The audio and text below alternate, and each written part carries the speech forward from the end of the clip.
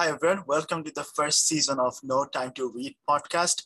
I know the name sounds funny, but actually it came from our real life experience. Like as a scientist, we see every day there are lots of paper coming out, but we literally have no time to read all of those papers. So what actually happened to me, like when I read a paper and I go to see a friend over coffee, I explain the history of the paper in few minutes. So they actually don't have to read the paper, but they know the story from me.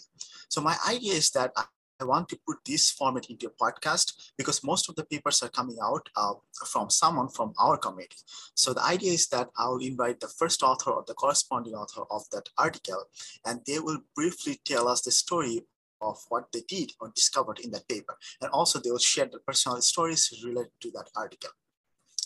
I'm the host. I'm a plant biologist. I work as a postdoc with Michelle Fassett at the University of Massachusetts Amherst. I'm Arif. I want to welcome you to this No Time to Read podcast and hope we'll have a lot of fun. Thank you.